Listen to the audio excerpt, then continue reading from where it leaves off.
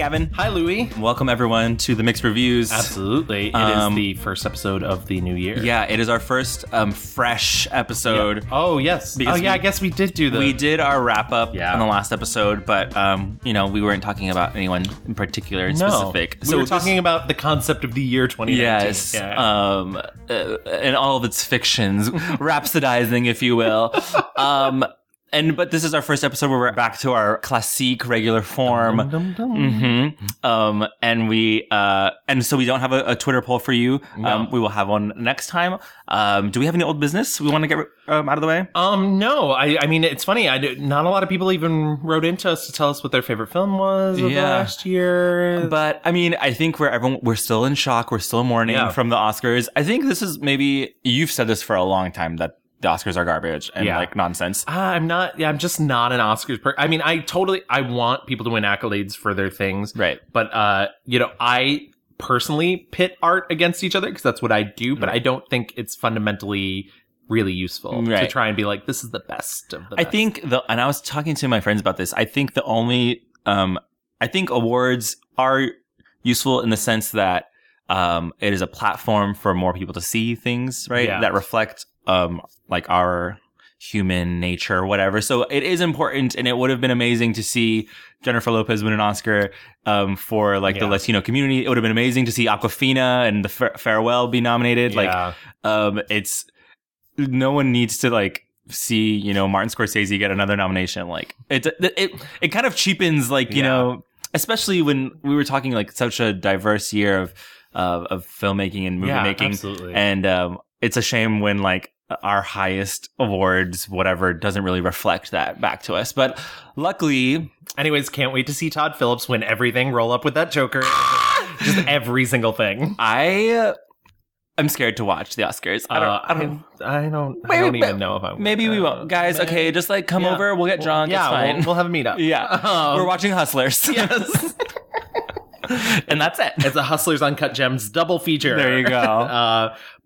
I guess, real quick, before we move into our subject of this week, I should say, this is the Mixed Reviews. Hi. We're a film podcast in which we talk about an actor, an actress, a director, or a film genre, and we talk about the good and we talk about the bad, and we give you a complete history. Yes. It's a bit of a filmic dissection, if you will. Filmic dissection. I like that. It sounds gross, but also accurate. Yeah, we take 2 weeks, pick a subject, watch as much as we can, come back, give you a little this, a little of that. I wish you guys could see the shoulder moves. Yeah, were those Fosse originals? I mean, I've been known to cut a rug, if you will. To tip tap, to dabble. I didn't realize we had Gwen Vernon with us, everybody. Oh my God. All I can think of now is Michelle Williams with her hands. That's actually maybe the huge problem that we're going to have at the Academy Awards is nobody's going to make a good fucking speech like Michelle Williams has for the last couple of years at the Golden Globes. So. I know. Who's our only hope? Laura Dern. Laura Dern, maybe. She's gonna get up there and be like, tall women everywhere. We rise. Yeah, exactly. I found out she's 5'10". Wow. The other day. She's taller than me. Is she really? I'm 5'9". Oh. I'm 6, so. I'm a medium-sized person, okay? I'm not a short king. I'm not a tall. When I ordered a co-host, I ordered a medium. Thank you. And here I am. I should get the dryer. Yeah.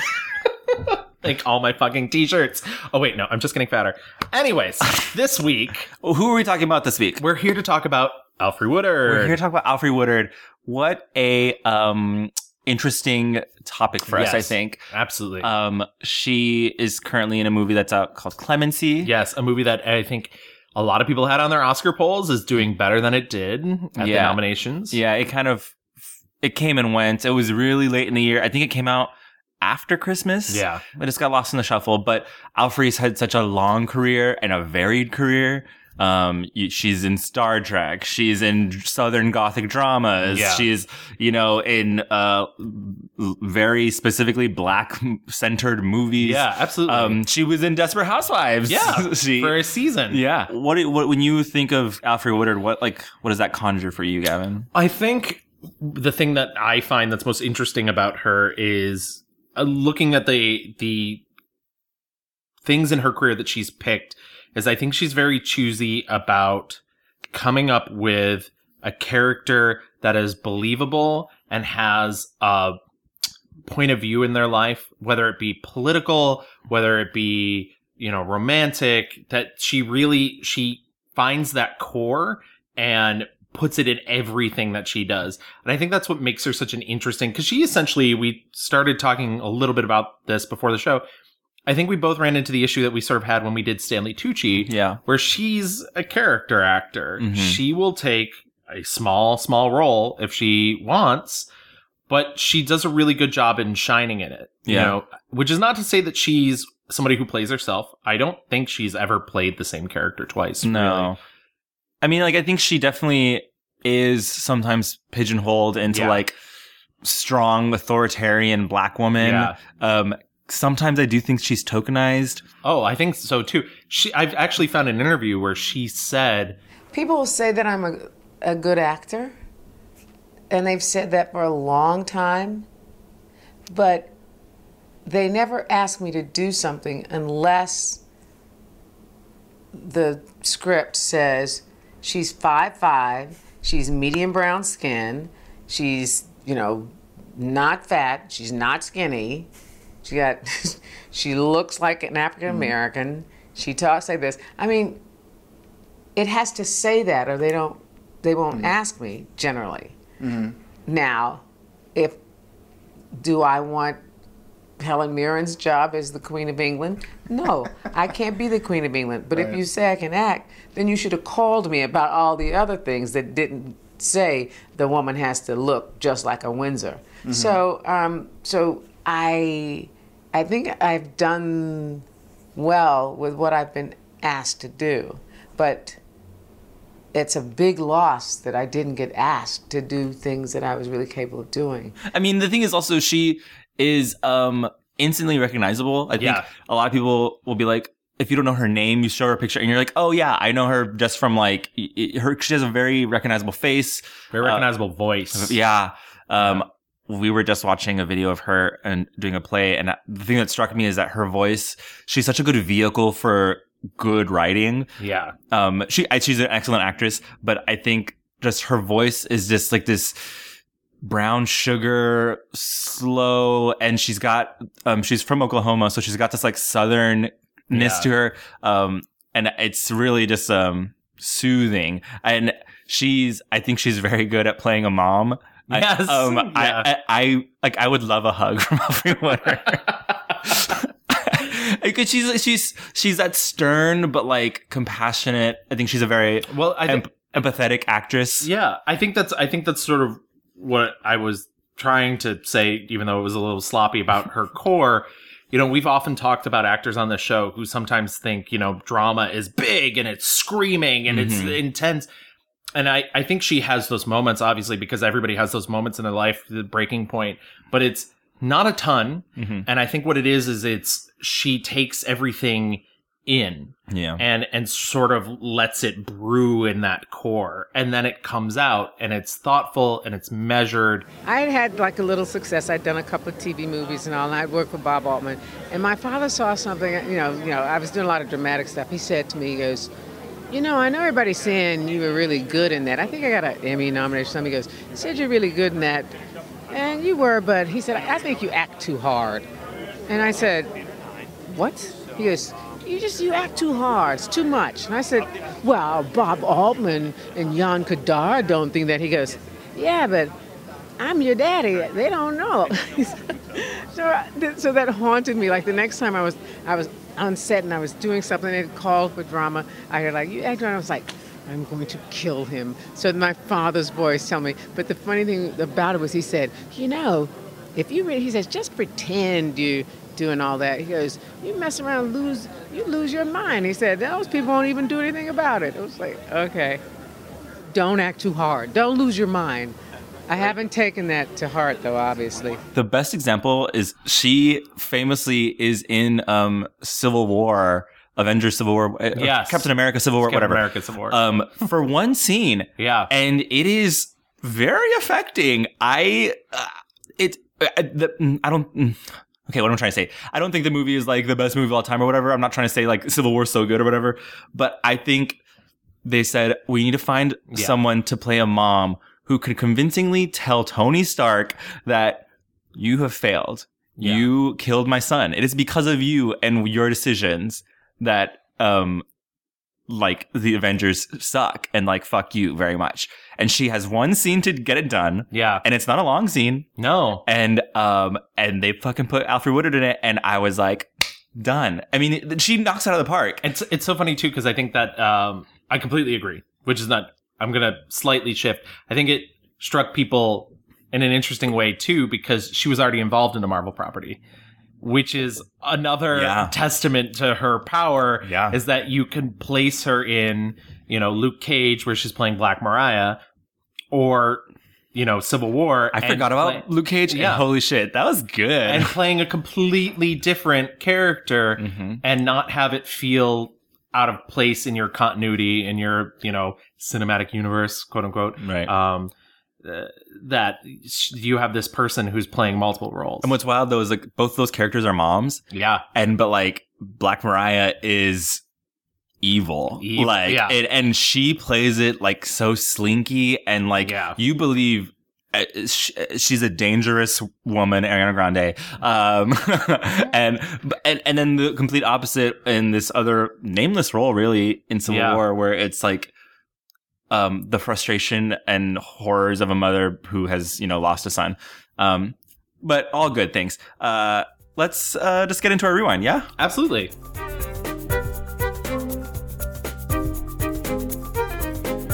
Alfre Woodard was born November 8th, 1952, which means she's just had a birthday a couple months ago. Yeah. Happy birthday, Alfre. We're on a first name basis. Mm-hmm. You and Alfre.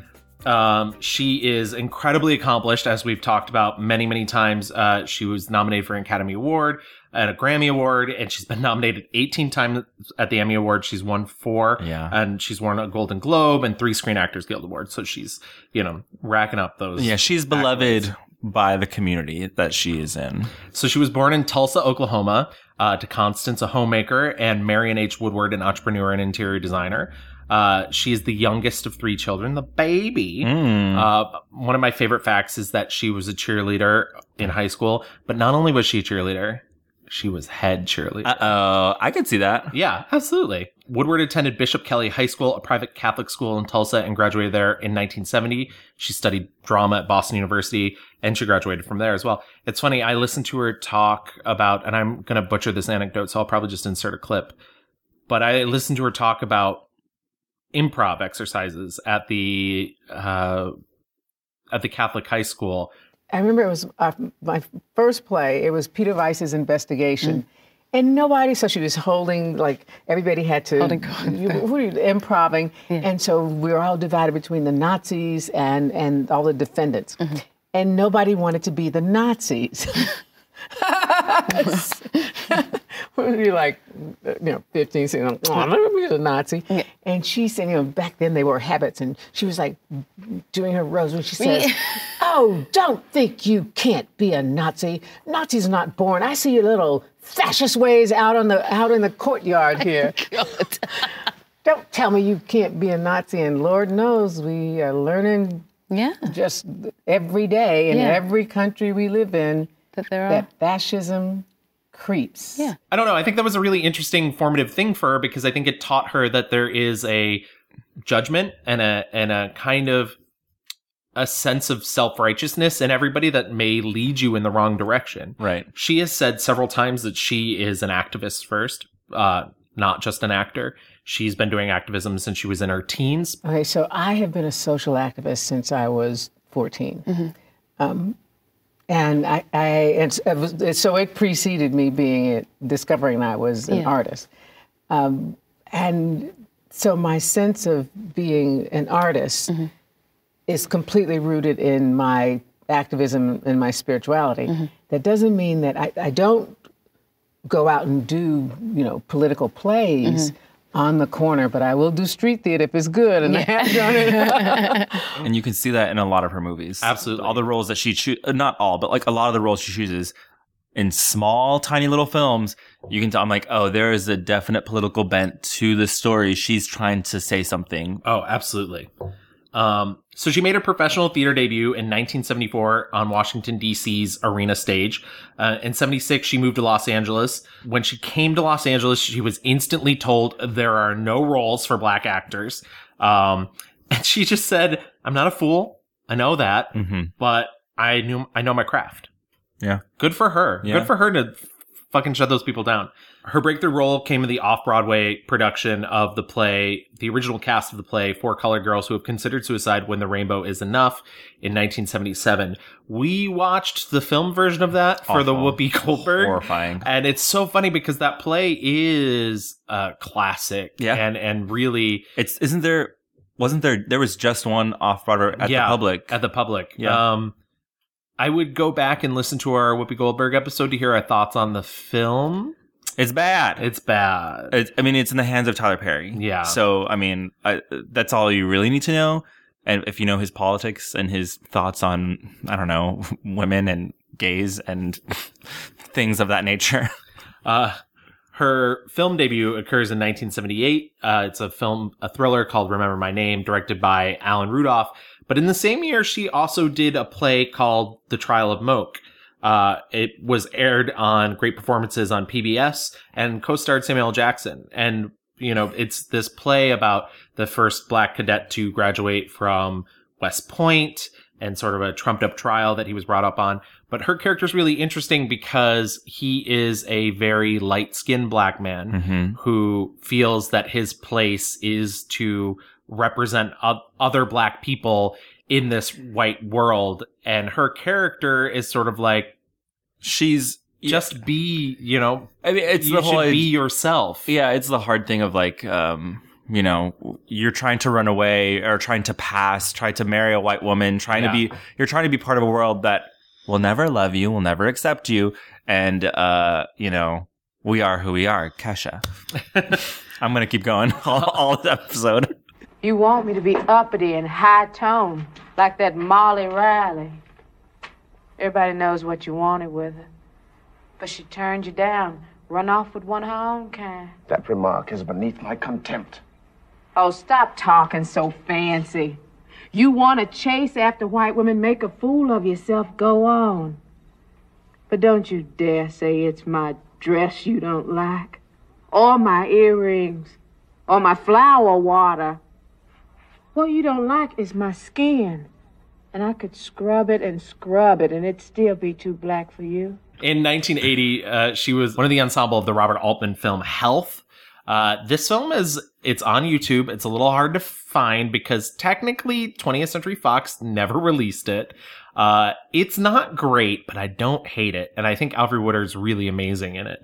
Then she starts doing a bunch of TV. In 1983, she stars, in her first big non-really ensemble role in the movie Cross Creek, directed by Martin Ritt. Yeah. With Mary Steenburgen. She will work with her many times over her career. One of the things I love about Alfre Woodard is and we run into this every now and then, but there seems to be a stable of people in her orbit that really, she gets cast a lot with Mary Steenburgen. She gets cast a lot with Mary McDonnell. Yep. She shows up in a lot of Lawrence Kasdan films, Robert Altman early on. It's interesting to see Robert Downey Jr. is another person that shows up in a bunch of her life. Civil War. Yeah, exactly. And she's very good at starring in one scene with him because she's also in The Singing Detective for a scene. It's just a couple scenes, but there's only one where she has dialogue. Cross Creek is very indicative of what I think a lot of her career, I don't want to say it's a starting point that I don't know if the system or in this movie, she plays I don't even know how to describe her. She's a working, bayou kind of simple woman. Yeah. It's a very Southern Gothic drama where Mary Steenburgen's character is She plays the author who ends up writing The Yearling and Jacob's Ladder. And so she's this woman who essentially appears at her doorstep and is like, I want to clean your house. Yeah. And then just becomes her best friend and lives with her. Right. But the way she's painted is very, like uneducated. Yeah. She's a home, she cleans. She's, she has a very strong, not only Southern dialect, but, almost borderline like slavery dialect. Yeah. But it's set not in slave times. But it's just and this is a type of character that I mentioned 1985 earlier because she was in Go Tell It on the Mountain. Yes. Which a huge cast. And I don't know. I think as we go and talk more about these movies, there are moments where she is asked to play a type of black woman when you can tell that is in service of a white story, compared to playing a black woman in the service of a black story. And I was like, it makes me feel so gross or uncomfortable when, probably white directors are like expecting a certain performance from a person of color, compared to a movie that is clearly in the hands of an African-American community. And, it feels a little bit more, I don't know what's the word, but it feels a little more authentic. Yeah. I've been watching how you do it. But you a woman, and you live by yourself, and don't nobody take advantage of you. That's something I learned off of you. But she gets a nomination for an Oscar for this movie. I was just going to say, so she's nominated for her first and only Oscar nomination for Best Supporting Actress. But I do want to build off what you're saying, and I don't want to lose ourselves in the timeline. But one of the things that frustrated me is exactly that. The other thing, which I think grows out of that, is there are other films, more modern set films, where she's essentially playing the same role, but not in the same way, not in the Southern kind of, not very smart dialect, smart characters with full lives, but their life only exists to serve the story of a white man. Yeah. And this happens over and over again. She'll appear in films, even films I liked. I mean, Mississippi Grind, she's in a scene, but like it's a movie about white people, and it seems like she's only there in service of that. Mumford was another one where it was just like, I don't understand why Alfre Woodard's in this movie. Like, this unremarkable white man is the subject, and it just and it's the same thing where I just kept thinking like, these are white male directors and writers who've written these roles without thinking about the microaggressions that come along with it. Yeah. As a grown African-American woman, and especially as a woman who has been in cinema and television for the past 46 years, I experience microaggressions not only daily but hourly. But the way that I have kept my joy is in a constant state of forgiveness. Because most people don't mean to be a dick. Most people don't mean to be a jerk.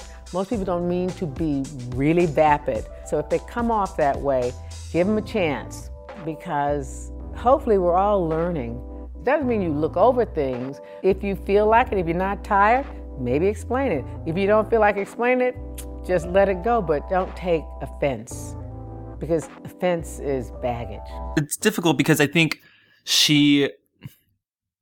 once this movie comes out, she's kind of known as this Southern. She's really good at being Southern. Yeah. And being in these gothic or dramas about black people in the South.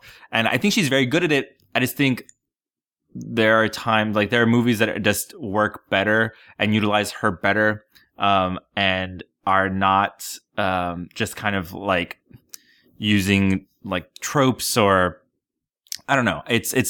Watching Cross Creek was hard. Yeah. I think I think she's good in it. I thought everybody was good in it. I also found the movie, besides hard to watch, also incredibly boring. I'll be honest. I feel like that type of biopic, especially when there's not a lot of dramatic tension involved, doesn't really... Even in that movie, though, like, the main character is like, leave me alone, I just want to work. And this man just keeps like being like, no, you're being a bitch, like why? And just let me like love you. And I was like, ew. And in the end, she's like, you know what, you're right. And I'm like, what the fuck? So that's Cross Creek. Also, so she doesn't win the Academy Award, and she never gets nominated again because we live in a fucked up society. Wild. But in 1983, she does go on to win her first Primetime Emmy Award when she does a 3-episode arc as Doris Robbins on NBC's drama Hill Street Blues. She does a ton of TV after that. She's nominated for Primetime Emmy Awards for her roles in the films Word by Heart, Unnatural Causes in 86, and A Mother's Courage, the Mary Thomas Story in 89. In 86, she also stars opposite Farrah Fawcett in Extremities, which is based off a 1982 off-Broadway play. It's all right. Yeah. I watched it. I had to I had to rent it from Amazon, but I didn't see it, but I mean, that was when Farrah Fawcett was big. And Farrah Fawcett does, not to delve into Farrah Fawcett leads a couple of films around that era in which she's like the victim who then like has to turn the tables. Then, I mean, I guess if you're gonna make a career out of it, but she wins a Primetime Emmy Award for Outstanding Guest Actress in a Drama Series for her performance as a dying leukemia patient in the pilot of LA Law. So she has like all these sort of fingerprints everywhere. And then she gets cast from 1985 to 86 as a series regular on St. Elsewhere. She plays the role of Dr. Roxanne Turner, who's, very strong and independent, but also played as kind of a love interest for Denzel Washington's character on the show. It's wild because like during this time, there weren't a lot of people who were going back and forth between TV and film. And I feel like it was often seen, and we've talked about this in a couple other episodes, it's often seen as doing TV was lesser, especially in the 70s and 80s. Yeah. You could transition from TV to film. Yeah, but going backwards. But going backwards was never. Nowadays, it's less because we're in the golden age of television. Everything's a prestige drama. And, Alfre was doing it for ages, honey. Absolutely. And snatching trophies, okay? She leaves the show after a year, but comes back in 1988 to do a single episode and gets nominated Holy shit. at the Emmys for Guest Actress. In 1987, she does an HBO film where she plays Winnie Mandela, the wife of Nelson Mandela, in the HBO film Mandela. Said Mandela many times now. So she spent a ton of time prepping for this role, watching news clips, listening to tapes of Winnie to match that South African accent, which is not easy. Yeah. Leonardo DiCaprio. And, but she received a Cable Ace Award and an NAACP Image Award for Outstanding Lead Actress, for Mandela. And then she, from there, just bam, right back into movies. She was Scrooged in 1988 and Miss Firecracker in 1989. Did you see Miss Firecracker? Don't talk to me about Miss Firecracker. It's one of my favorite fucking movies, okay? I have a DVD of Miss Firecracker. I don't think I knew that. The dramaturgy of me and Miss Firecracker, I took an American Women in Literature course in college, read the play. It's so good. And then when I found out there was a movie and it stars Holly Hunter. Holly fucking Hunter, and man. Mary Steenburgen. Yeah. And Alfre Woodard, Tim Robbins. Yeah. And Scott Glenn. A small role, but good. Everything about that movie. Yeah. Oh, set in Yazoo City, Mississippi. I know. And they filmed it there too. That's amazing. Yeah. That movie is a really interesting watch because I think everybody's a real powerhouse in it. Mm-hmm. And I don't know how, it manages to... there's scenes... the scene where Mary Steenburgen first shows up and it's her and Holly Hunter and Alfre Woodard is, fire. It's... I don't know... It's incredible. Yeah. We'll probably talk about it later. Yeah. I genuinely love, Alfre Woodard's character in it. So young in oh my there. God. Yeah. Her character, Popeye Jackson, just, I don't That's know. how you fucking make a Southern movie. Yeah. That tap dance too. Mm-hmm. Sorry. In 91, she does Grand Canyon for Lawrence Kasdan. It's an ensemble drama. It's essentially Lawrence Kasdan's Crash. It's something. All about how LA is terrible, but for some reason everybody still lives there. It's very literally if I had to listen to another character tell me how awful the world is. But but like they're saying it's so awful, but like also being like, yeah, black people are scary. Yeah. And like babies. And the homeless problem, guys. Yeah, I can't run in the morning without running into a homeless person. It's like, and how, I mean, it's all about like white liberal guilt, you know, and like, oh my God. But like, not analyzing it. No. I mean, there's literally a scene in which Kevin Kline meets Alfre Woodard for the first time and instantly is like, can I set you up with my black friend? Yeah. And I thought that was going to be the upsetting part because it comes up later in the film. Mary Louise Parker mentions, she's like, how could you do that to her? And I was like, oh yeah, she's going to bring up the fact that he was like, saw this single black woman, was like, I can set you up with a single black man. And literally Mary Louise Parker's just like, how could you let somebody else fall in love in front of me without like thinking about me? Right, yeah. And I was just like, what the fuck is this movie? The best part of that movie is when they go on their date and she's like, and it's Danny Glover. It's Danny Glover, who's amazing. And she's like, why do you think he set us up? And then he's like, we're probably the only black people he knows. And I was like, finally, a moment of honesty. And that's it. That's the only... So, yeah, I mean, critics loved it at the time. Ugh. Times change, you know, and major box office success. In the next year, she reteams with Mary McDonald, who was also in Grand Canyon with her, for the John Sayles film Passion Fish. Oh, you have no idea how many takes that took. I was so proud of you just then. I edit this shit, and that was not easy. That movie, I thought, like, at first I was like, what a fucking weird name for a movie. And then I started watching it, and I was like, I'm in. Yeah, that's John Sayles, I feel like, doesn't get enough credit for essentially being... I think they think of it as a very 90s sort of, you know, like, independent film, black and white, grainy.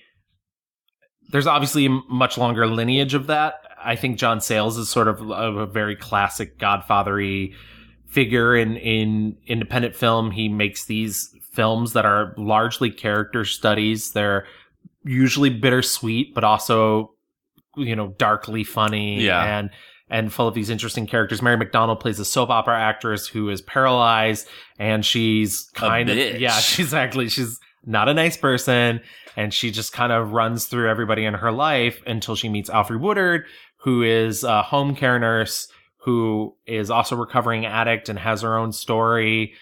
And they kind of get along because Alfre Woodard doesn't sugarcoat shit for her. But I don't know. The really touching film, really sweet, and they're both amazing. They're both amazing, together. and like they're both like kind of bitches to each other. Yeah, and they respect each other because of it, and they're just so funny. When she's trying to like get her to, you know, make her friends who are gawking to go away. Miss Culhane, it's 2:15. It's time for your injections. Right. My injections. Oh, dear. Have we overstayed our welcome? If I don't have the spasms, they only take about an hour. Well, we were just passing through anyway. And now we know where you are. Do you think I'll need the restraints today? They've been set up. Excuse us, please. It's available on Amazon Prime right now. Yeah, if you want to watch it. It's definitely worth a watch. Everybody was like, she's gonna get an Oscar. She's gonna get an Oscar. She's gonna get an Oscar. Not even nominated. But she got her first Golden Globe Award nomination for Best Supporting Actress, and she won the Independent Spirit Awards for Best Supporting Female that year. So, clearly she didn't go unnoticed. It's just frustrating that the highest board can't. The same year, she does a cute little romantic comedy called Heart and Souls with Robert Downey Jr., good friend. Well, I'm assuming this is where she met him. Cute movie. I've loved that movie since I was a little kid. And honestly, my favorite thing about it, I rewatched it, is still all the background interplay between her and Kara Sedgwick. This is Robert Downey Jr. drugs or whatever. Yeah, or probably at the same time. Yeah. Pre-jail. Yes. There is a scene in which Robert Downey Jr. does Alfre Woodard as she possesses his body, and I don't know how well, it's almost like Alec Baldwin playing Harriet Tubman on 30 Rock. Okay. Yeah, okay. it's like, we're there. I'm going to pass some information on to you. You bozos outside got the trucks blocking my car in. My Rolls Royce. What are you talking about? Where did you park? What do you think? You listen to me? I just said I parked out between your trucks. That's why I can't move. Don't you give me attitude. I'm a mother. She stars again with Danny Glover in 1993 in the film Bofa, and had a leading role in 1994's Crooklyn, which is Spike Lee directed. Crooklyn, which I watched and I was like, that is the neighborhood in which I currently live. Yeah. Which was very wild and weird to see.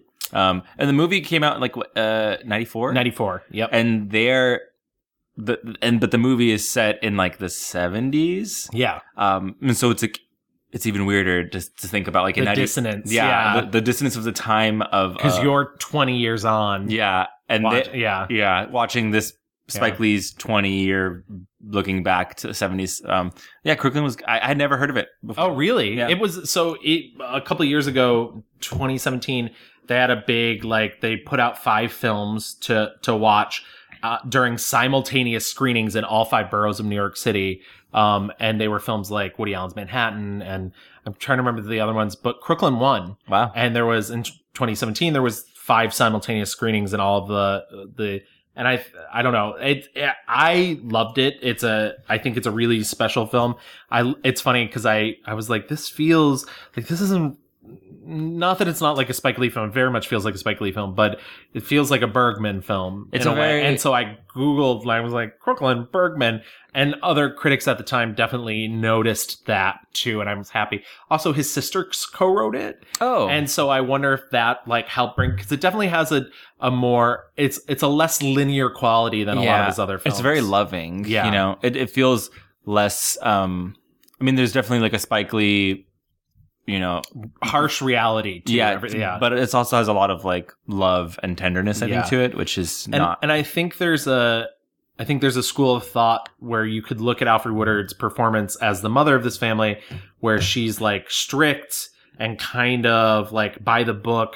And I think the reverse of that is I think she's so loving that she's terrified for her children to go out in this world that is, which is not to say just New York City, the world in general, which is unkind to people of color. Yeah. And let me tell you, Rita, I cried. Yeah. It's a very good movie. From now on, everybody's gonna start pulling their weight around here. Do you understand me? You know it's you make me crazy before I'll slap the black off you. This is no hotel. I knock them teeth in it tomorrow. You're gonna start cooking too. Get downstairs now. Go. Get out of my face now. Get out of my face right now. She does a bunch of other smaller roles. Gun and Betty Lou's Handbag, which I watched for Julianne Moore. Not I. It's fun. It's bad. It has not aged well, but it's fun. Rich in Love, Blue Chips in 94. In 95, she does How to Make an American Quilt, along with many other powerful actresses, including Maya Angelou, who she'll have like a connection with for, plays her daughter. Yeah, she plays her daughter, and Alfre Woodard plays Maya Angelou's daughter. Not to get it twisted. Yeah. But it's interesting I feel like there's a connection there, throughout the rest of her career with Maya Angelou. Even goes so far as her character in Beauty Shop just constantly quotes Maya Angelou. 96, she takes a small role in the film Primal Fear as Judge Marion Shout. Good movie. It's a fun little mystery. Edward Norton's the standout in that film. But also in 96, near and dear to me, Star Trek First Contact. There you go. She plays Lily Sloan. Unfortunately, I rewatched it and I was like, oh, she's kind of only an assistant, which I thought was weird. And she's not really a damsel. I will say that. She definitely doesn't fall into the damsel role. There's not a ton of times where it's just like, oh, she's been captured and somebody has to come rescue her. But she's kind of a love interest for Patrick Stewart's Jean-Luc Picard. And the thing that has always killed me, and I'm pretty sure they say this on the writer's commentary on the DVD, he doesn't kiss her. In the end, he kisses her on the fucking cheek. But what's funny is Dr. Beverly Crusher, who's always been his main squeeze, the look she gives her before they beam away. I had not caught it before, and I was just like, Beverly's like, Doctor, fuck you, bitch. Doctor, she's like, I'm gonna crush her. Yeah, exactly. But I do want to talk about, just before we move off of Star Trek First Contact, I'm assuming you didn't see it. I'm sure you're not a Star I think Trek I have person. seen it before, but I did not rewatch it. It's with the Borg and time travel. Yeah. The thing that I like is I think another actor would have... So essentially First Contact is Star Trek's horror movie. It's not necessarily scary, but it's scarier than a lot of the other stuff they do. There's a scene where she's wandering down a corridor with Patrick Stewart, and he says, they won't bother us if they don't think you're a threat. So they're walking through all these awful machine-looking people, these Borg, and they keep like turning and kind of bumping into her, and she's like letting out little screams. And I think many times in horror movies, you see these scenes where like, shh, you have to be quiet. Yeah. We can't let them. And so I think another actor, they would create that tension of holding it all in and I love that she's just like, and it's such a clear, like character choice for this character. Also, it's the performance that maybe she gets a little, she's like, I'm being dramatic by getting loud, but I love it. She gives the classic speech telling Jean-Luc to blow the ship up. Oh, come on, Captain. You're not the first man to get a thrill from murdering someone. I see it all the time. Get out! Or what? You'll kill me? Like you killed Ensign Lynch? There was no way to save him. You didn't even try. Where was your involved sensibility then? I don't have time for this. Oh, hey, I'm sorry. I didn't mean to interrupt your little quest. Captain Ahab has to go hunt his whale. What? You do have books in the 24th century. This is not about revenge. Liar! This is about saving the future of humanity! Jean-Luc, blow up the damn ship! No!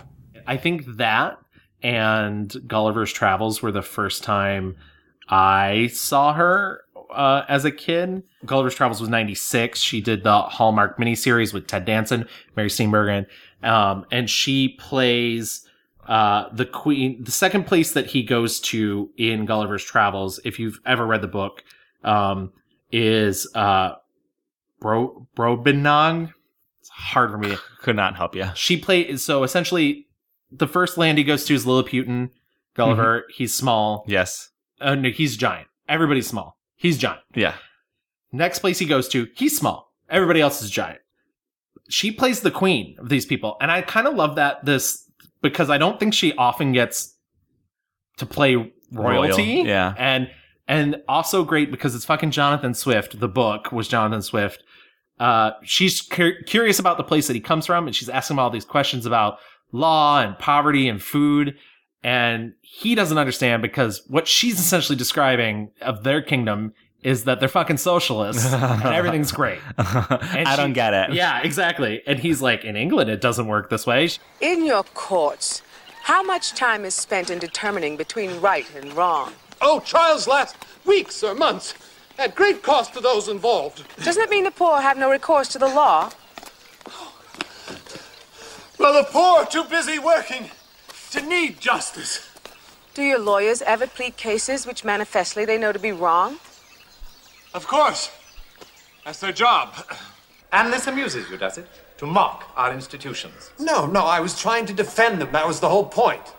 You said your taxes raise more than 5 or 6 million, and yet the state spends more than double that amount. How can a kingdom spend more than it receives in taxes?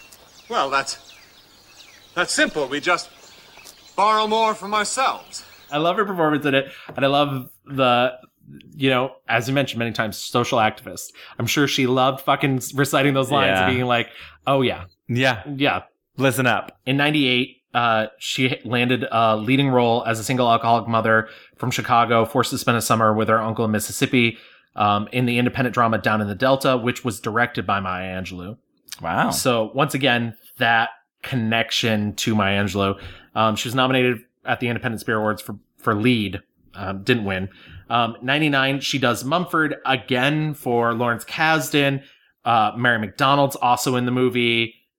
In 97, she did Mrs. Evers Boys, or Miss Evers Boys. Oh, yes. Sorry. I totally didn't. I only remember that because I was watching it, and I gotta say, I fell asleep, and then I woke up, and I was like, oh man, it's still going on. Yeah. It's a long movie. It's slow. Yes. What did you think of Miss Evers Boys? It's good. I mean, I'll be honest, her performance is what really sold me on that movie. I haven't seen it in years, and I remember very much what you're describing. So I was like, okie dokie. But it's an important subject. It's an important story. Yeah. In the 1930s, the Tuskegee study of untreated blacks and syphilis. Yeah, it was a terrible thing. Mm-hmm. It's horrifying. And she brings such compassion and honesty to the role. But yeah, it's... Well, I mean, I think I don't know enough about like the actual history of it all, but like they put this weird like love plot on top of it also. And I was like, what? Like for me, I was like, the horror of, you know, the government and these decisions is clearly the most interesting and compelling part of the story. And they kept making these turns for her and Lawrence Fishburne to like get together and like, oh no. And I was like, oh, why? Hollywood, why? 2000s comes around, continue like full force into the new millennium. What's Cooking? Love and Basketball, where she's the lead character's mother. What's Cooking is so fun. K-Pax, The Core, The Forgotten. A bunch of these are movies that we've watched for other, like The Forgotten's with Julianne Moore. Yep. She does Radio. She does The Singing Detective, Beauty Shop in 2005.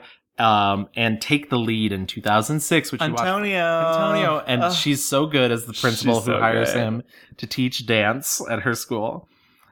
She has a voice role in the Walt Disney film Dinosaur, and I think people forget about it because it's not like a flashy, but it's a beautifully animated film, and it was a huge hit. It was earned $349 million worldwide. It was like when Disney was really trying new things out, since their like traditional animation had kind of you know, they were Dinosaur is like one of the first, like after Toy Story, like it's all CGI, right? Yeah. Like and it looks crazy. And it was one of Disney's like non-Pixar CGI animated films. And yeah, it's a gorgeous looking film. I don't love it, I'll be honest, but I forget how successful it actually was, because I think people don't think of it as like the pantheon of Disney animation. She gets a Primetime Emmy Award for doing it was her fourth and so far final Primetime Emmy Award. She does 2 episodes of The Practice in 2003. You can watch these episodes on Hulu. I sure fucking did. Wow. She plays a schizophrenic death row patient who the warden of her prison asks for her not to be executed, and the trial that proceeds, and the gimmick, the idea her lawyer comes up with, played by Cameron Manheim's character, is to take her off her medication, because in the original trial she was found to be competent, and she wants to show she's incompetent. And then, like, spoiler alert, like, the judge rules, sure, as long as she doesn't take her medication, we can't kill her. But the moment you put her on her medication, wow, we're gonna execute her. That's drama. Okay. ABC, The Practice. Tuesdays at 9. Stars in Tyler Perry's The Family That Prays, because she's a black woman in Hollywood, so she can't escape the orbit of Tyler Perry. In that movie, she also works with Sana Lathe, who also was in Love and Basketball. Absolutely. And God, what's the other? Like, there's 3 like black women in that. Taraji P. Henson. Taraji P. Henson. Yeah. And she also, I wish it hadn't been this film. Mm-hmm. She works with Kathy Bates. Yes, and that's right. Kathy Bates is also an original Robert Altman person, and like, I would love to see them in another movie together. Yeah, not that one, not this one. She does so much TV towards the end of 2010. I think sort of the highlight is she takes the role of Ouija in the Lifetime remake of Steel Magnolias. Yeah, it's not good. She's fine. I find the whole movie has a slower cadence than the original Steel Magnolias, and I don't think it behooves the style of, because that's a fast. I've also seen that. I've seen that show on stage, and that show is very like quick. Yeah, and I find like for some reason it's the slowed down. It needs to be tighter. Yeah, and it just, and also like Queen Latifah produced it, and like good for her for doing it. I don't think she's the right Mei-Lin. Right. I think that's it's a little miscast. Yeah. Because like you want, I mean, especially when you think of like the original with all those like kind of whippersnap. And, and there are like certainly black women who could do that. Yeah. But like it was just like the wrong direction and vibe. This is it. I have found it. I'm in hell. Thurman, be quiet. I couldn't leave him at home. He'd tear that place up. Morning, Weezer. Don't try to get on my good side. I no longer have one. This is the biter I told you about. In 2013, she appears in Steve McQueen's drama 12 Years a Slave. Mm-hmm. It's funny. This is essentially another one scene role, but it's a pivotal scene. Mm-hmm. And she's really fantastic in it. I mean, it's just interesting. Like I when I saw Go Tell It on the Mountain, something like happened. I was like, man, this is a story about, modern, and when I say modern, it's like post-slavery Black people who are trying to make it in life, but literally their parents or grandparents were slaves and trying to, escape that and like the horrors of sin. Yeah. And she's in these flashbacks scenes, and so she's kind of like oh my God, what? There's like one scene she says something so crazy. She's like, oh, forget sin, whatever. Let's she basically just wants to fuck this guy. And they do, and they have a kid together. She's really the voice of the audience in that scene. There you go. But yeah, I mean, and that story, I was like, this is clearly made for a Black audience. Right. This whole story is about this Black family. And you could sense that. And then kind of similarly with 12 Years a Slave. And it's a good parallel, I guess, because in those roles, she is playing these slave women, but is not in the story is about these Black people. It's not about, a white. Take comfort, Patsy. Good Lord will manage apps. In his own time, good Lord will manage them all. The curse of the Pharaohs, but a poor example of what wait for the plantation class.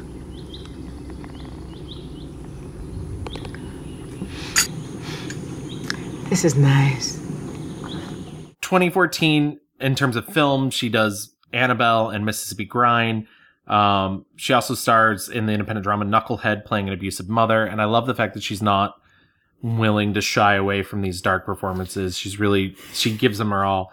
Also in 2014, she does the very short-lived NBC political drama, State of Affairs, where she's the yes. first female president of the United States, opposite Katherine Heigl, who's a member of the Secret Service. Katherine Heigl's return to television. Yeah, the less said about Katherine Heigl, the better. But good on Alfre for being the first woman president. Yeah, I'd vote for Alfre. That makes me sound a little too much like the people from Get Out, so maybe not. I'd vote for Alfre Woodard for another term if I could. Uh-huh. In 2014, she was inducted into the Oklahoma Hall of Fame. Well deserved. She said in her acceptance speech that she believes it is her responsibility to use her fame to help others less fortunate. Great. Yeah. Yes. Absolutely. You mentioned she plays the very small role of Miriam Sharp in Captain America Civil War in 2016. And that brings us kind of up to nowadays. She's in the Michelle Monaghan movie St. Judy. She does Series of Unfortunate Events for Netflix. She plays Cookie Lyon's mother on Empire. Oh my God. In terms of films, she does Juanita for Netflix, which was written by her husband. Juanita is a Kukuluku movie. Yeah. It's she's also 20 years older than the main character in the book. That sounds about right. Yeah, that makes a big difference. And I'm not saying that's a bad thing. I mean, she can play younger. Yeah. But I was just like, the movie just takes some big swings. Yeah. That are very, I was like, this, and it feels like a play. It feels like, because there are times when she literally looks to the she breaks the fourth wall. And she has these weird dreams with Blair Underwood. Yes, Blair Underwood playing himself in his underwear. Yeah. It's a weird little movie. Yeah. But good for her. Yeah. I liked her more than I liked the movie. I don't think it's a bad movie. It's a very How Stella Got Her Groove Back sort of movie, but a little more independent film inclined. Yes.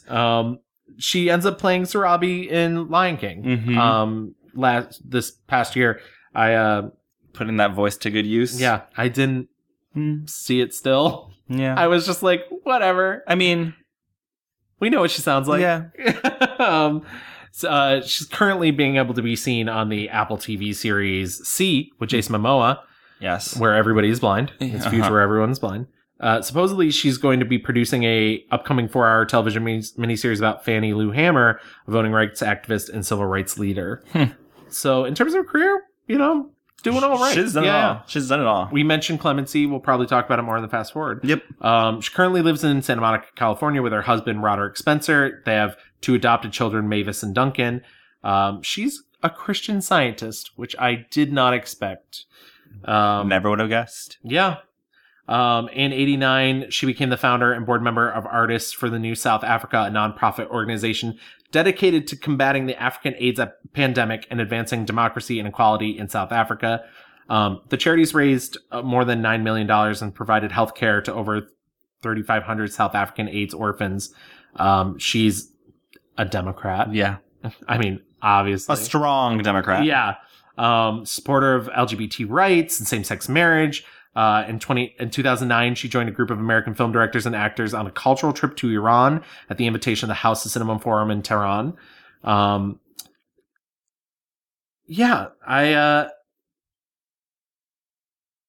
This is interesting. I'm going to try and summarize this real quick as a last thing.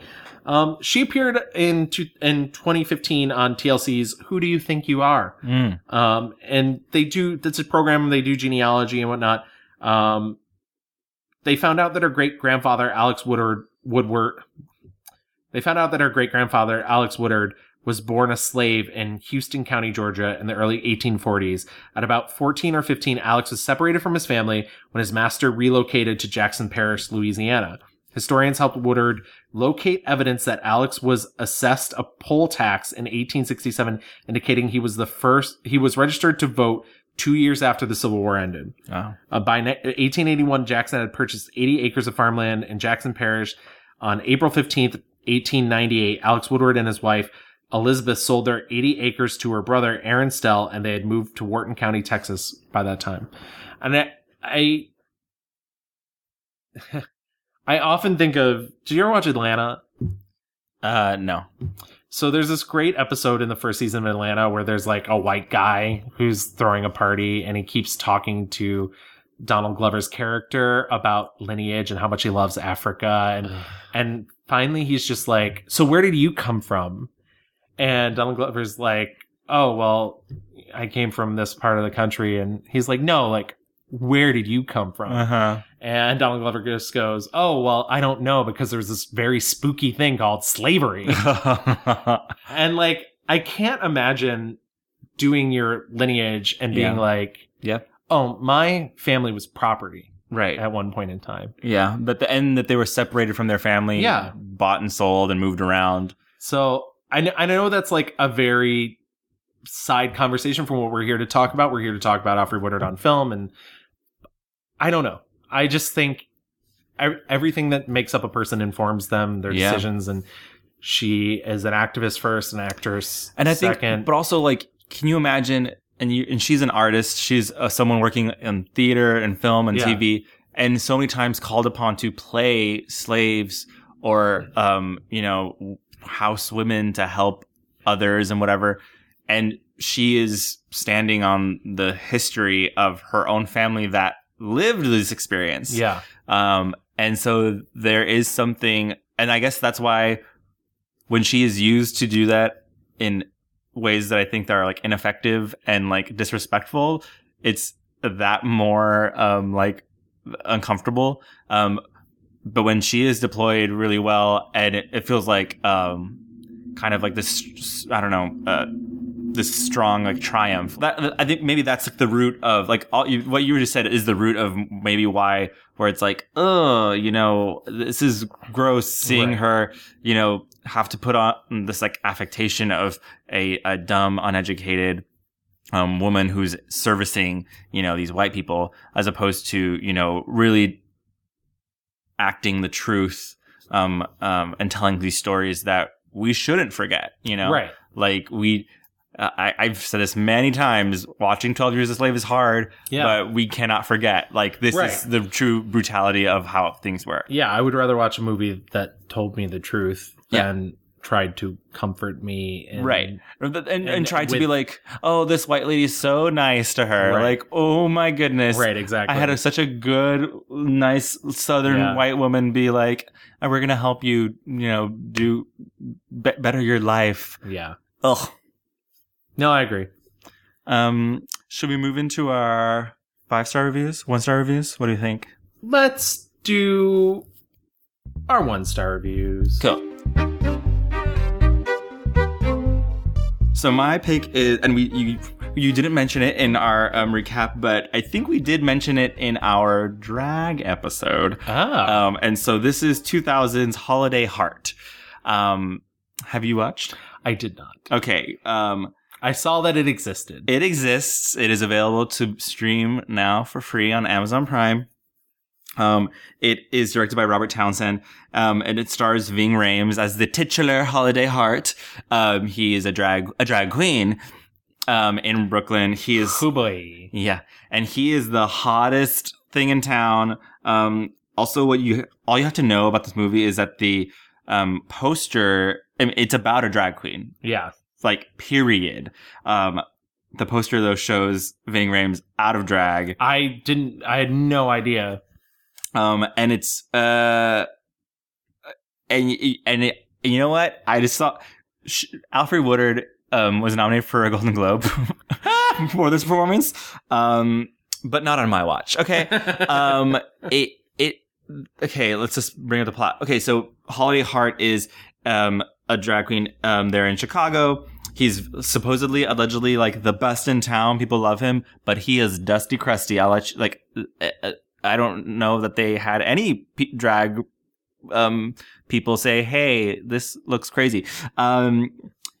He has this boyfriend. He dies. The whole ridiculata melodrama of this movie. I knew I was in trouble when, after the boyfriend dies, Holiday Heart shows up to the funeral in full drag and has a microphone and is singing and like is sobbing, and you're supposed to be like, I don't know. It's, to me, like, that scene is like, they're trying to be like, wow, people just like don't accept him because he was gay and like he's a drag queen. And I'm like, no, this man's yelling at a funeral in full drag. I'm not saying like a drag queen couldn't go to a funeral, perhaps, but drag queens in all spaces, but it like, he just not the message, not the right.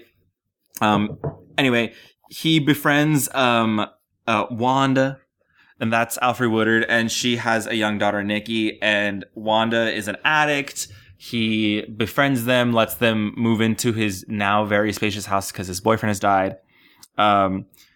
Wanda, though, gets back on drugs, and and the movie just does a lot of like punching down, I guess, to all three of these people, Nikki, Wanda, and Holiday. Okay, I love him. All right? You satisfied? I want to have something that I thought I never would. A real family. Holiday, all my life I've been trying to get into the loop. I'm so tired of being different. I wanted to be in a family that I could be proud of. Like a man and a wife and a child. You act like God picked you and only you to give a hard life to. Well, look around, baby, because it's a big world out there. And believe me, it's turning mostly on misery. The only thing saving any of us is the good Lord's mercy. I am trying to talk to you. I don't want one of your religious lectures. And I don't want your bullshit. How's that? Alfre specifically, it is the only time that I saw where she's going the full yelling, bombastic, crazy. There's a scene where she's like on the phone and I was like, for the first time I saw Alfre like acting, you know, reaching and like, and it's hard to watch. It truly is hard to watch because I think like this is a movie that thinks it's doing something, you know? But honey, no. It was bad. I don't want to talk about it anymore. I remember like seeing it on like when we were doing the drag episode. I remember like seeing it on lists of like movies about drag queens, and I was like, oh, maybe not. But now I was like, oh, maybe I should watch it now for Alfre Woodard. And I can't. I mean, I cannot believe it's hard to when you know somebody is so good at acting, and so like convincing in embodying their roles. I saw an interview with her where she kind of questioned whether she loses herself in roles or she's recognizable. And I think that's really important to her that she not be seen acting. I think that she wants to be believable. And yeah, it's frustrating, especially when you know what someone's capable of, to see that. Right. And the movie does nothing for like redeeming this woman. I think this movie is very mean to her. I don't think it is like, I don't think I'm being naive when I say that this movie just doesn't, it's trying to that thing where it's like, it's real. All this is real. And it's like, I don't know if you're being real or just being very cruel. Yeah. Because whatever message you think you're sending is being lost with like all this horrible music, horrible editing. Like it's, and it's disrespectful, honestly, to, drag queens 1, addicts 2, and my eyes 3. I'm gonna go with something that's a little less realistic, or trying for a little less realism, though, depending on what you believe. My 1-star review is 2014's Annabelle. Annabelle is a film. It's a spin-off of the movie The Conjuring, which I thought when it came out, I've yet to rewatch it, and I should at some point because I really liked it. Conjuring is, this first in a cinematic universe of horror movies in which this family is being haunted by a malevolent spirit. And I thought the way that it was made was done in this really sort of like old-fashioned 1970s horror movie style that you don't often see. I hate jump scares because I think the only people that don't jump at jump scares are maybe sociopaths who don't react. Yeah. But what I liked about The Conjuring was it felt like it, the thing that was scary was the scare that you saw coming and the thing that you were dreading. And Annabelle throws all that out of the window. Like I said, it's a spin-off. It's about an evil doll. It's a doll, right? Yeah. This couple, they're having a baby. The father brings home a doll. This woman and this other man break into their home and die because they're trying to bring a demon into this world. The demon possesses the doll and it needs a soul. This is all the very, very Cliff Notes. The family moves because their house is haunted by this entity and they think they can get away from it, and they move to an apartment building. Crazy shit starts happening there as well. Enter Evelyn, I believe is her name, which is Alfre Woodard's character, who's a bookseller who also lives in their building, who is in tune with the spiritual world because, well, she's black. Right. And they do that. Exactly. That, yeah. I don't particularly think what you're experiencing is the ghost of that girl. Why not? Well, ghosts haunt specific places, usually where something terrible has happened, like your old house. We moved and it's still happening. Which is why I don't think it's a ghost. But now that cult, you said that they were trying to summon something. From what I've read in the past, these cults, they don't summon ghosts. They summon inhuman spirits. Something that's never existed in the flesh. Demons. What do they want? A soul. We've discussed this many times on the show. I think starting with our Will Smith episode. Episode 2. Yeah. The magical black person who comes in. So that's Alfre Woodard's function in this film. She tells them about the demons. She tells them how they need souls. Also, the film decides to get very judgy. Alfre Woodard's character lost a daughter that's about the same age as the main woman in a car accident, and she decided to kill herself. You know this because they do a nice big close-up of her wrist scar. Oh, good. And she tells this other woman, but my daughter came to me and said, it's God's plan for you to live longer. I'm going full out spoilers here because this movie is trash. I've heard the Annabelle sequels are better, but this one is so bad. This movie made me angry. I believe my Letterboxd review was a 0.5 star. Wow. And I said that like this movie makes me hate the fact that I care so much about movies because it's a blatant cash grab. In the end, the mother of the baby's like, I'm going to kill myself because this doll needs a soul. And they stop her, and Alfre Woodard's like, I know what my daughter meant, and grabs the doll and throws herself out the window and kills herself. Holy shit. Once again, also being one of the only people of color in the film. Of course. Sacrifices herself for the well-being of the white people. Well. It's... Congratulations. Yeah, it's frustrating.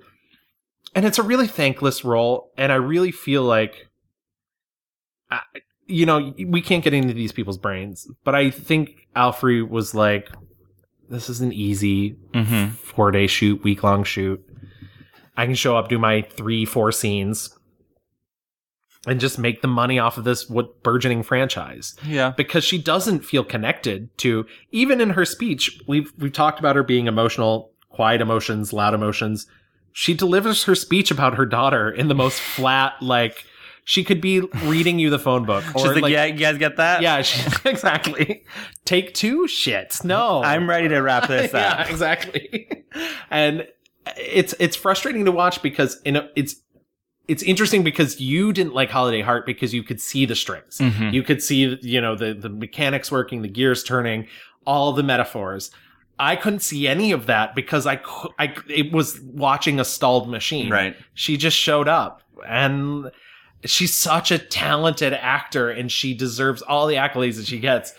But, and I almost can't blame her because every now and then you gotta do a big budget movie that But even in Captain America Civil War, you said it yourself, she shows up and she blows you out of the water for a scene and then goes away. Yeah. Yeah. And I guess, I will say Holiday Heart probably was made on a really tight budget. Yeah. But man, the material was so bad. Her, the hair, the wardrobe, all of it. I was like, what is happening? Was it like that Tyler Perry movie that was made in 5 days? It's on Netflix now. Oh, God.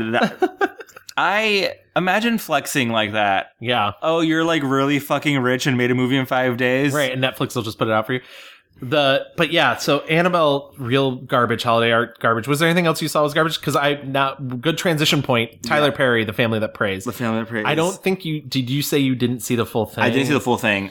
It's really bad because you've mentioned before, Tyler Perry movies have their morality plays. Yeah.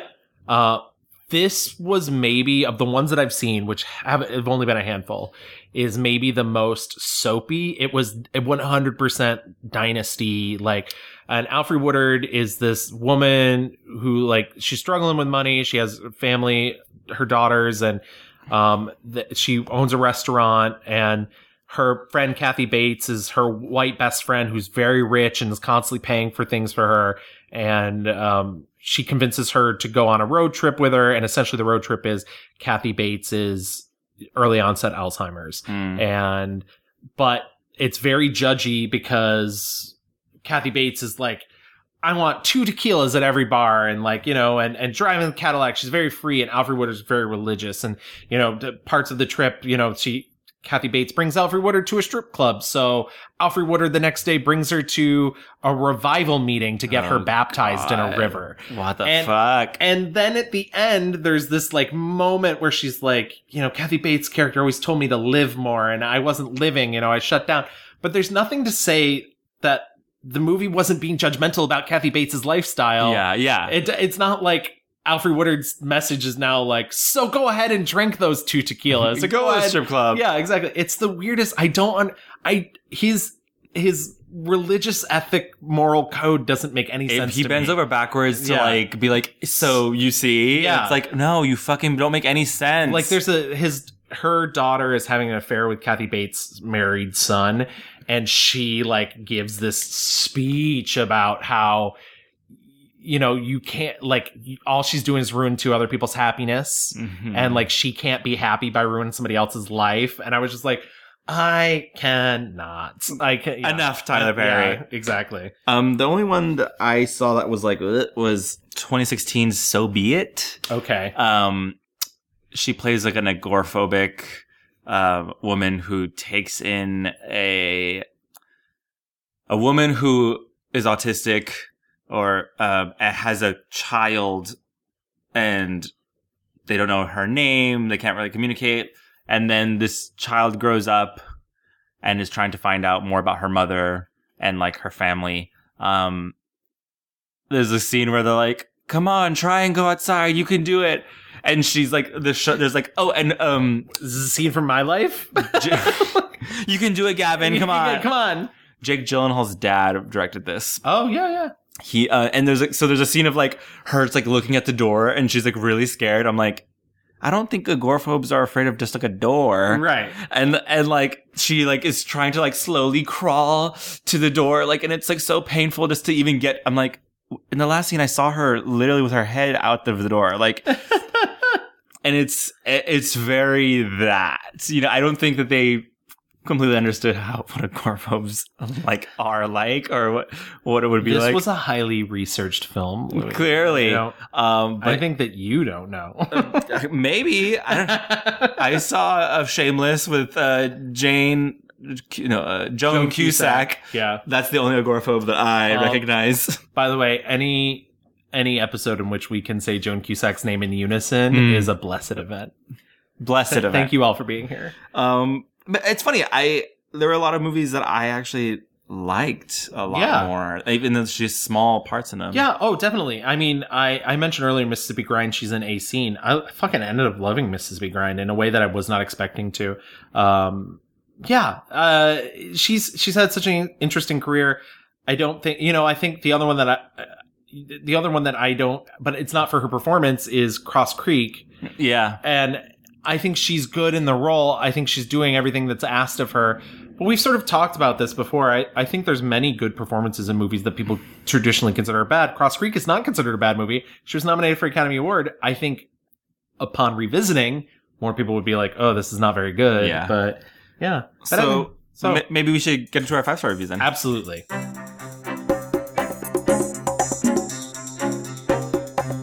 Here's the thing. I think I love and appreciate Alfre Woodard so much because her body of work, kind of in the same way we were talking about Regina King, it is such a good reflection of Black American culture. Yeah. And I just am so appreciative of seeing things where I'm like, this is not for me. This is for a Black audience who are going to love this so much. And I mean, like, Love and Basketball is the crown jewel, of, a rom-com teenage, for Black audiences. And she's barely in the movie. She plays the mom. But she's in a lot of movies like that I think, that I just like love so much. In What's Cooking, I thought that was like, really interesting. My pick is, Miss Firecracker in 1989. There's no movie, there's no portrayal that she does that is like Popeye Jackson. She is, and I know we're going to insert a clip of her, but it's not going to do it justice because it is such a physical role. Yes. And she is so funny. She is so funny. And we don't get to see her be funny, a lot of times. No. And I do wish for that. Yeah. And so there's like, Miss Firecracker is based on the Beth Henley play, Miss Firecracker Contest. And, she plays Popeye Jackson. She is a, seamstress, who the lead character, Carnell, has hired to help her make her, costumes for this, the Firecracker Contest. Carnell is an outsider. She is trying to, remake herself into something perhaps that she is not, all in the hopes for a little glory, a little respect in the community. It's alluded that she's kind of been a loose woman. She's called Little Miss Hot Tamale, but she says, "I'm going to church now."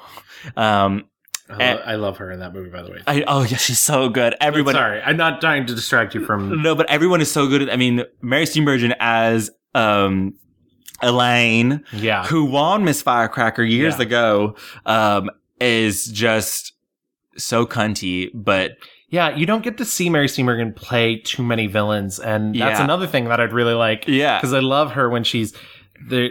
I think there's just something so sweet about her that when she plays, when she hits those notes, you're just like, oh fuck, she's evil. Yeah, and like this movie is like when Carnell goes to the like fashion shop to get a dress made, the woman and everyone's laughing at her. She's a try-hard kind of like outsider. Yeah. People shock red hair. She's like, you don't think it's too loud? And Elaine's like, well, it is certainly red. So she both Carnell and Popeye are these outsiders who are very earnest. Yeah. She plays Popeye with such zeal and just like any moment that could be awkward, she just kind of like picks her chin up, and she's got these huge glasses on, her big eyes. I mean, she already has big eyes as an actress, but they like really amplify them. And she has incredible scenes with both Carnell, Elaine, and Tim Robbins.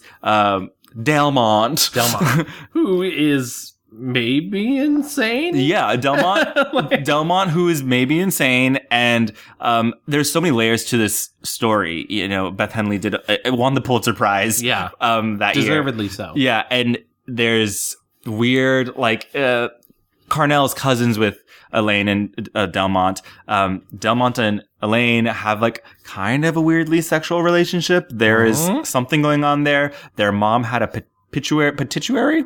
I can't remember the word. Pituitary? That one. A gland problem. They replaced it with an apes. And yes. I mean, the movie's so funny, but it just keeps going. It's like, well, she did live 1 month longer than they thought she would. But she grew black hairs all over her body. and Delmont calls her our mama ape. When she meets Popeye, Popeye's like, well, I used to make costumes for bullfrogs and I sell them. They're really good pets. It's so funny. But the best scene with Popeye is when she meets Delmont and she explains why her name is Popeye. And she delivers the funniest line. She's like, I'm Popeye Jackson. That's not my original name. I wasn't born with it. Actually, see, what happened was my brother, Lucky, he threw a handful of gravel in my eyes. And it was stinging. And then he gave me this little brown bottle of drops to put inside my eyes, telling me that it was drops for the eyes. In fact, it was drops for the ears, causing this burning sensation that made me scream out and cry like the devil. And I got me some glasses, and my eyes bulged out a little bit, and folks were just calling me Popeye. And the name kind of stuck with me, Popeye. That's how I got that name. It's a very tragic tale. Oh, no. Actually, the fortunate part of it is I can now hear voices through my eyes. The movie is all very earnest, and it's just like, it reminds me like this is how you make a movie about the American South. So she did recently in November did an Actors on Actors with Cynthia Erivo, and it's really great. But one of the things she talked about is her acting style. And all I could think of when she was talking about it was this movie, which is funny because this movie is so long ago now. Yeah. But she talked about when she was starting out. You know, I was an odd child. Yeah.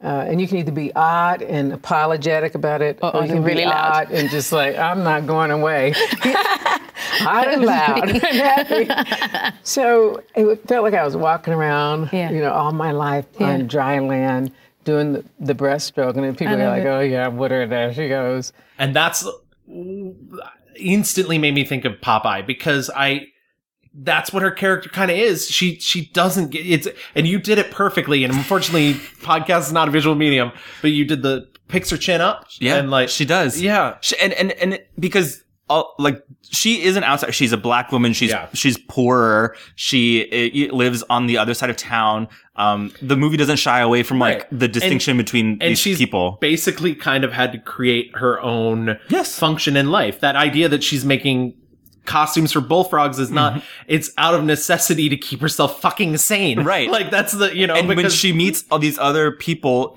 she's like, okay, well, you're big and smart and whatever, but I'm here too. And I have a story to tell. And she talks and talks and talks about her brother and, how he got bit by a water moccasin once and he died.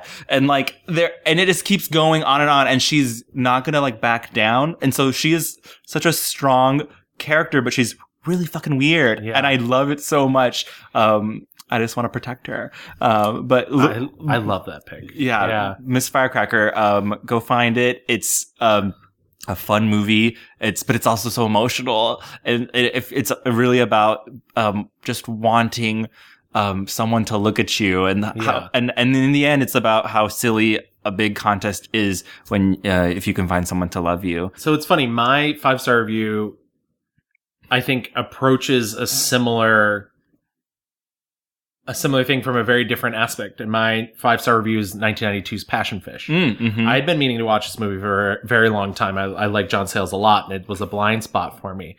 And I did not realize how much I would like it. And I genuinely think this is maybe my favorite John Sayles film. And he writes films mostly about men and mostly about white men. So it kind of shocked me that he would be able to capture both this white woman and this black woman so well. But I think what it is this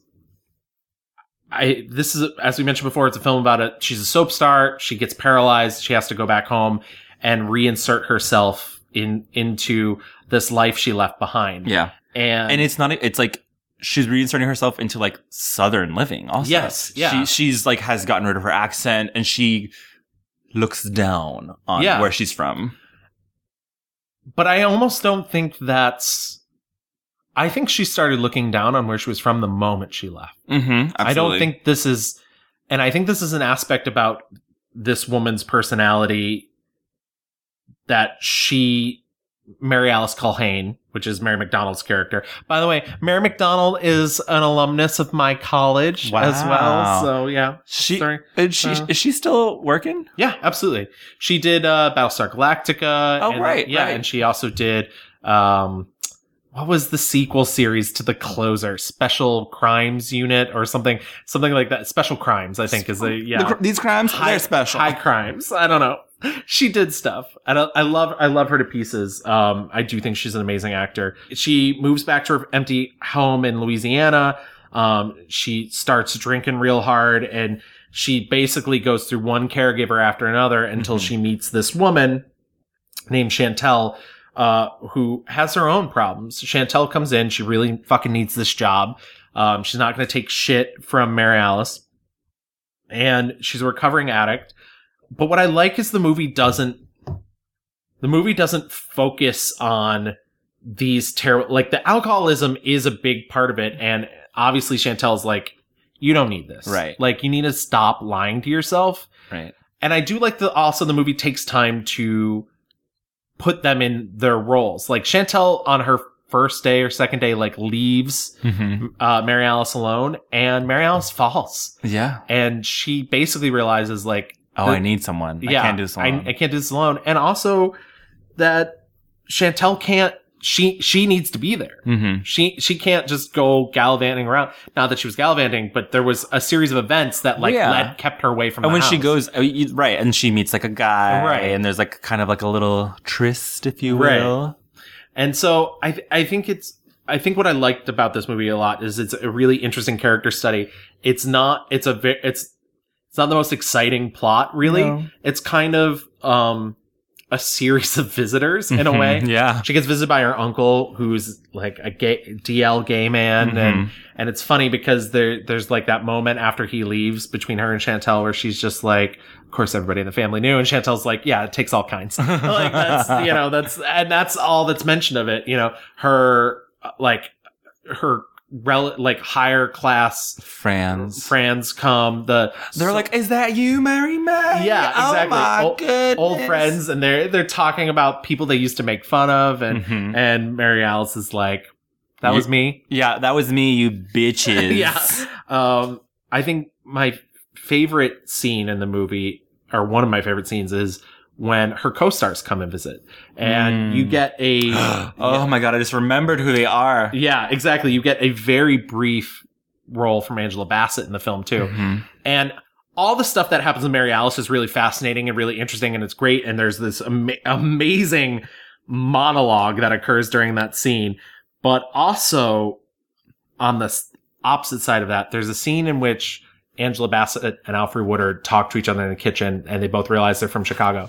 So, you from around here? Chicago. Really? Me too. Cooley High. With the Sable. Where'd you live? Euclid Street. Ooh, Bill Hill. Father must have been a doctor, huh? I'm from out of Cabrini Green. It's a long way out. Yeah. So, how's she doing? See for yourself. Oh, I don't think I could handle it. You and her good friends. We spent a lot of time together. Work, you know. Yeah. You two seem to get along pretty well. We spend a lot of time together.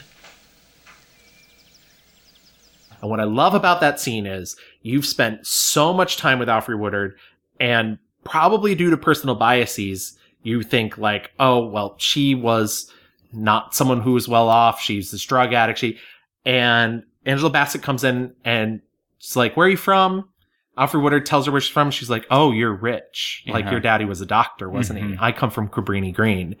And it's this amazing moment where it's like, oh, you as an audience have been assuming one thing. Right. But everybody has a story and and that's what I find really fascinating is it's a not short movie. It's a little over 2 hours, but being such a character study, you really get to know these two people. You get to know their friendship, the way their lives work, the way things tick for them. You find out, Alfre Woodard's character has a daughter who's been living with her father because she was an unfit mother. Yeah. She lost custody, and I don't know. There's also a really good, like, Alfre Woodard is kind of like wingmanning for her. Yes. And bringing this like hot carpenter dude and they go like on the boats. Yeah, David Strathairn. Yeah. And if I get that wrong, Dan Mecca, come at me. Get her, Jade. The title of the movie comes from when they're on the boats and they're catching passionfish and like cutting them open to like see, I don't know, their future or something. Yeah, because it's a fish that eats the little fishes and what's funny about that is when the movie came out, everybody was like, oh, like this Louisiana myth. John Sayles invented it. What? It's not a real thing. It's not a real thing at all. He made it up for the movie. Wow. Yeah. He's making exactly myths up. Yeah, I really loved the film, and I really loved sitting and existing with those characters. And, it's quiet. It's not, and it's very much nice, and it's sweet, and it's not soapy by any means, which is funny because soap operas take up so much time in the movie. Right. Yeah. It's funny because you see a lot of scenes of her in the soap opera. Yeah. And then when her friends come down, they're like, oh, well, then the car accident and amnesia. And they're talking about all these like ridiculous. She's like, oh, and I'm pregnant now. And she's like, well, that's weird. Your character is sterile. And she's like, oh no, well, an alien knocked me up. So that's the, and so you have like that kind of parallel to the like quiet escape that they've made from both of their and literally as the movie goes on, Mary Alice, her accent is coming back, and so that by the end of it she is speaking again like a Southern woman. And I also like the movie's kind of frank about her diagnosis. It's not like oh, she's gonna get better and everything's gonna be fine. It's like, this is her new reality. Yeah. And she hates it. She hates it, but she has to adjust to it if she wants to continue on in this world. And, Chantel basically has to tell her that constantly. Yeah. She's like, you can't drink yourself into a stupor every day. Like, this is it for you. Mm-hmm. And so, like, you either go on or you don't. I don't know. It's a very personal, very quiet film. And, and I don't know. It's interesting, too, that we both picked Southern movies, but Alfre Woodard is not Southern in this film, No, she's not. Yeah. So, but anyways, was there anything else that stood out? I mean, I talked about Star Trek First Contact earlier. Yeah, I think Crooklyn is like a must watch for everybody. I want to quickly mention a 2017 movie on Netflix called Burning Sands. Yeah. It's again a story that is for a Black audience. It is, brutal, but not cruel, I thought. Yeah. And she's not a big part of it. No, she has like 2-3 scenes. Yeah. Most. And it's about the world of fraternities and specifically Black fraternities, at historically Black colleges. It is kind of a heartbreaker. And it's at some points hard to watch. But again, I thought like she probably saw the script and was like, yes, we need to be talking about this. Yeah. And how we treat each other. Because the lies that we tell ourselves is that we hurt each other, to honor each other. And in reality, we're just fucking. And especially men. And like the masculinity thing of like, showing how tough you are. And in reality, like it's a lie. We are lying to ourselves by saying that we put each other through hazing as an honorable thing, Right. and that's a lie. And I was very surprised. This is like a random Netflix movie that really didn't make. I didn't hear anything about it, and like you said, it came out 2 years ago too, so it was early on in Netflix attempt, to take over the film industry by buying things and producing them, and just like full of like really talented young black actors. Yeah.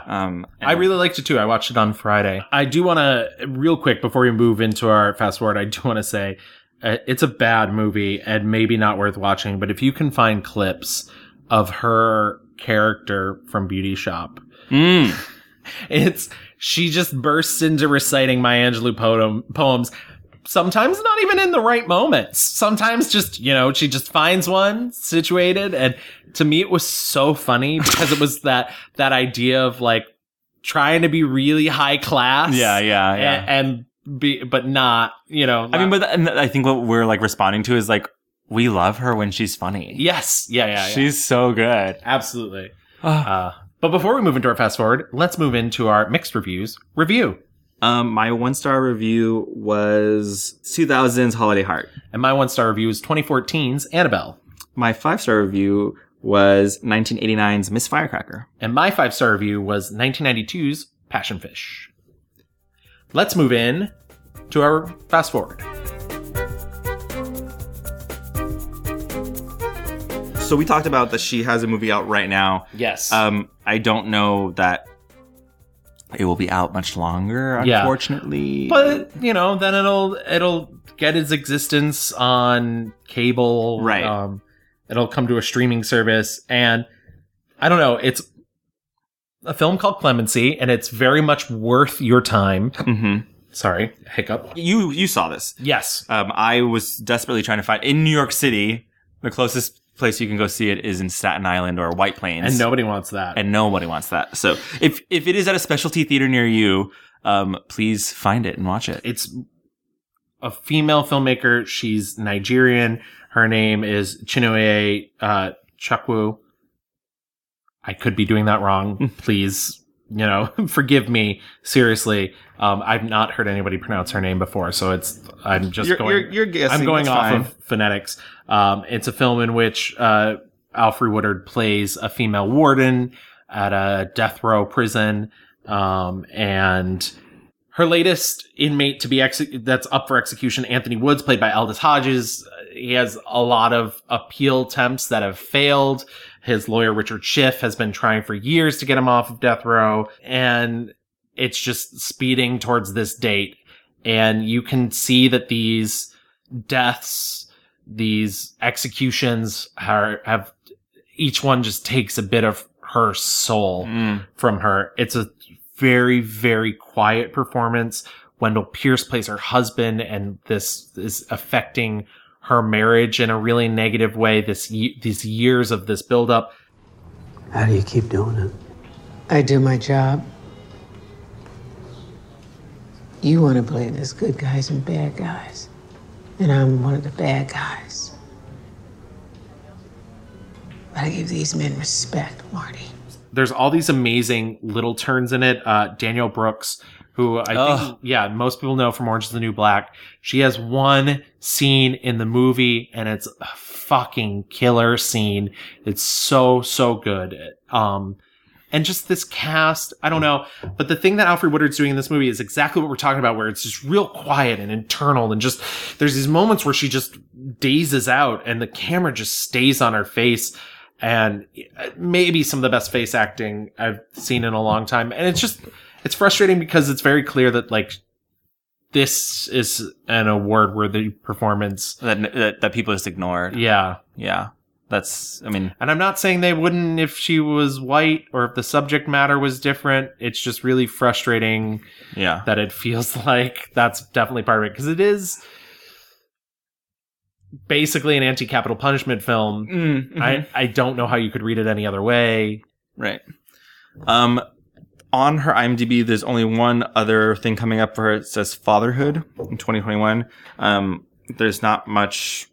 You know what I would love, though? I would love to see her back on stage. Yeah, absolutely. Like, man, and I have to believe, like, I bet she's so good on stage.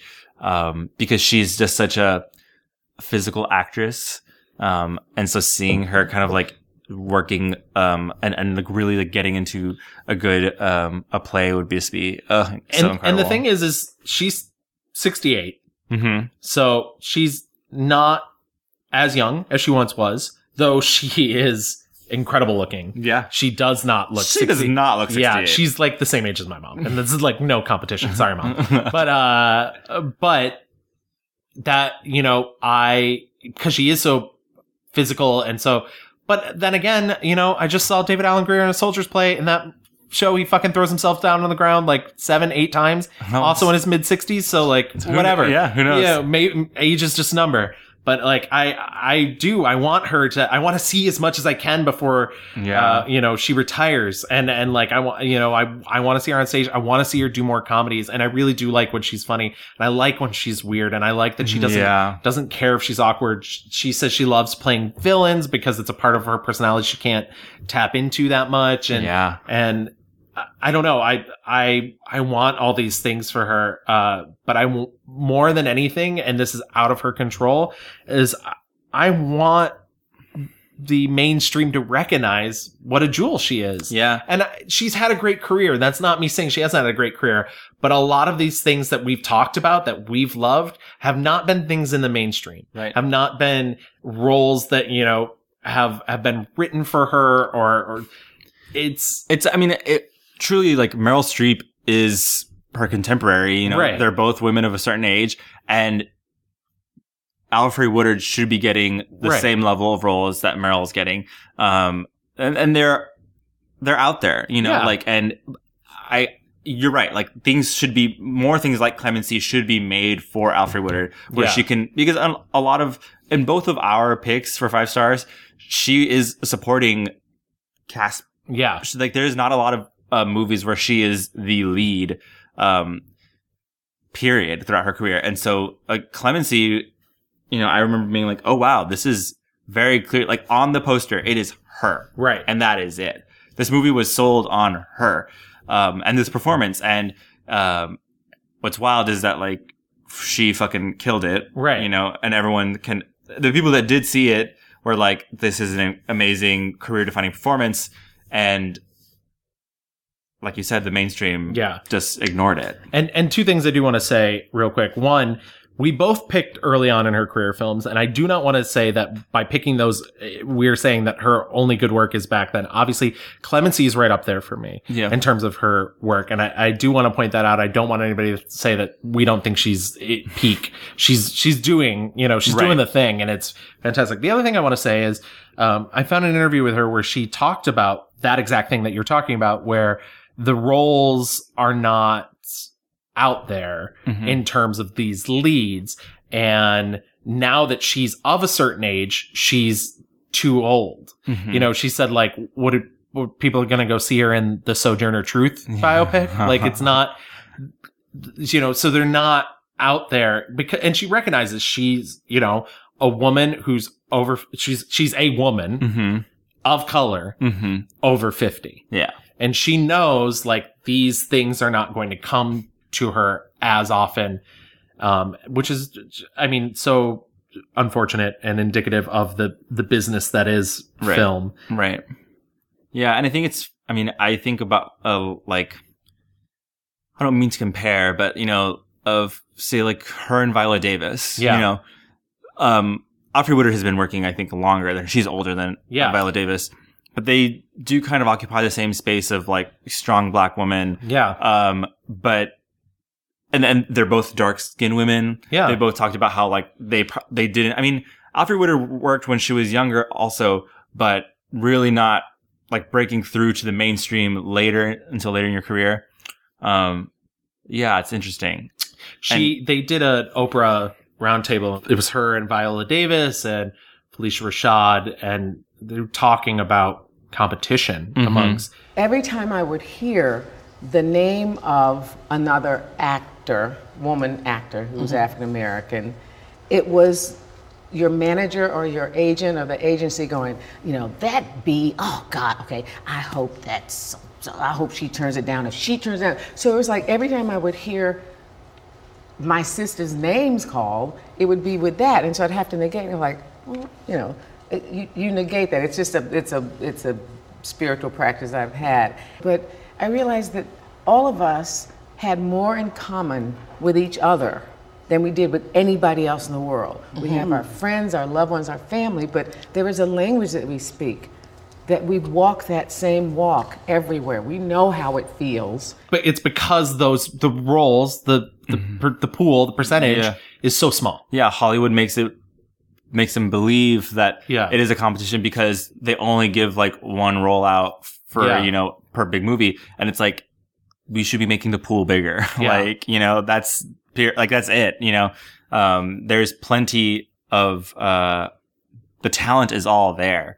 Yeah. And so, you know, I think she's had an excellent career, varied. She gets to do all sorts of things. And I hope that now we still get more. I hope. Well, I mean, she's put in the hard yards and she's done everything, you know, as an activist, as an actor, she's done everything she can. And I just think it's, you know, my criticism is not for her, it's for the system that she's unfortunately in, is that they need to start recognizing the brilliance, whether it be giving her the roles, you know, creating these roles that need to be seen with her in them, or rewarding her for them so she's seen as the prestige that she is. Yeah, totally. And let it begin with us. Exactly. Here in our 2019, the mixed reviews, so saith Alfre Woodard. we salute you. Yes. But yeah, so I think that wraps up Alfre Woodard. Thank you so much, everybody, for listening. As always, you can find us online on Twitter at The Mixed Reviews. We're on Facebook. Just type in The Mixed Reviews. You can email us at reviewsmixed@gmail.com. We're also on Instagram, where Gavin posts all of our good extra goodies and content at _mixed_reviews.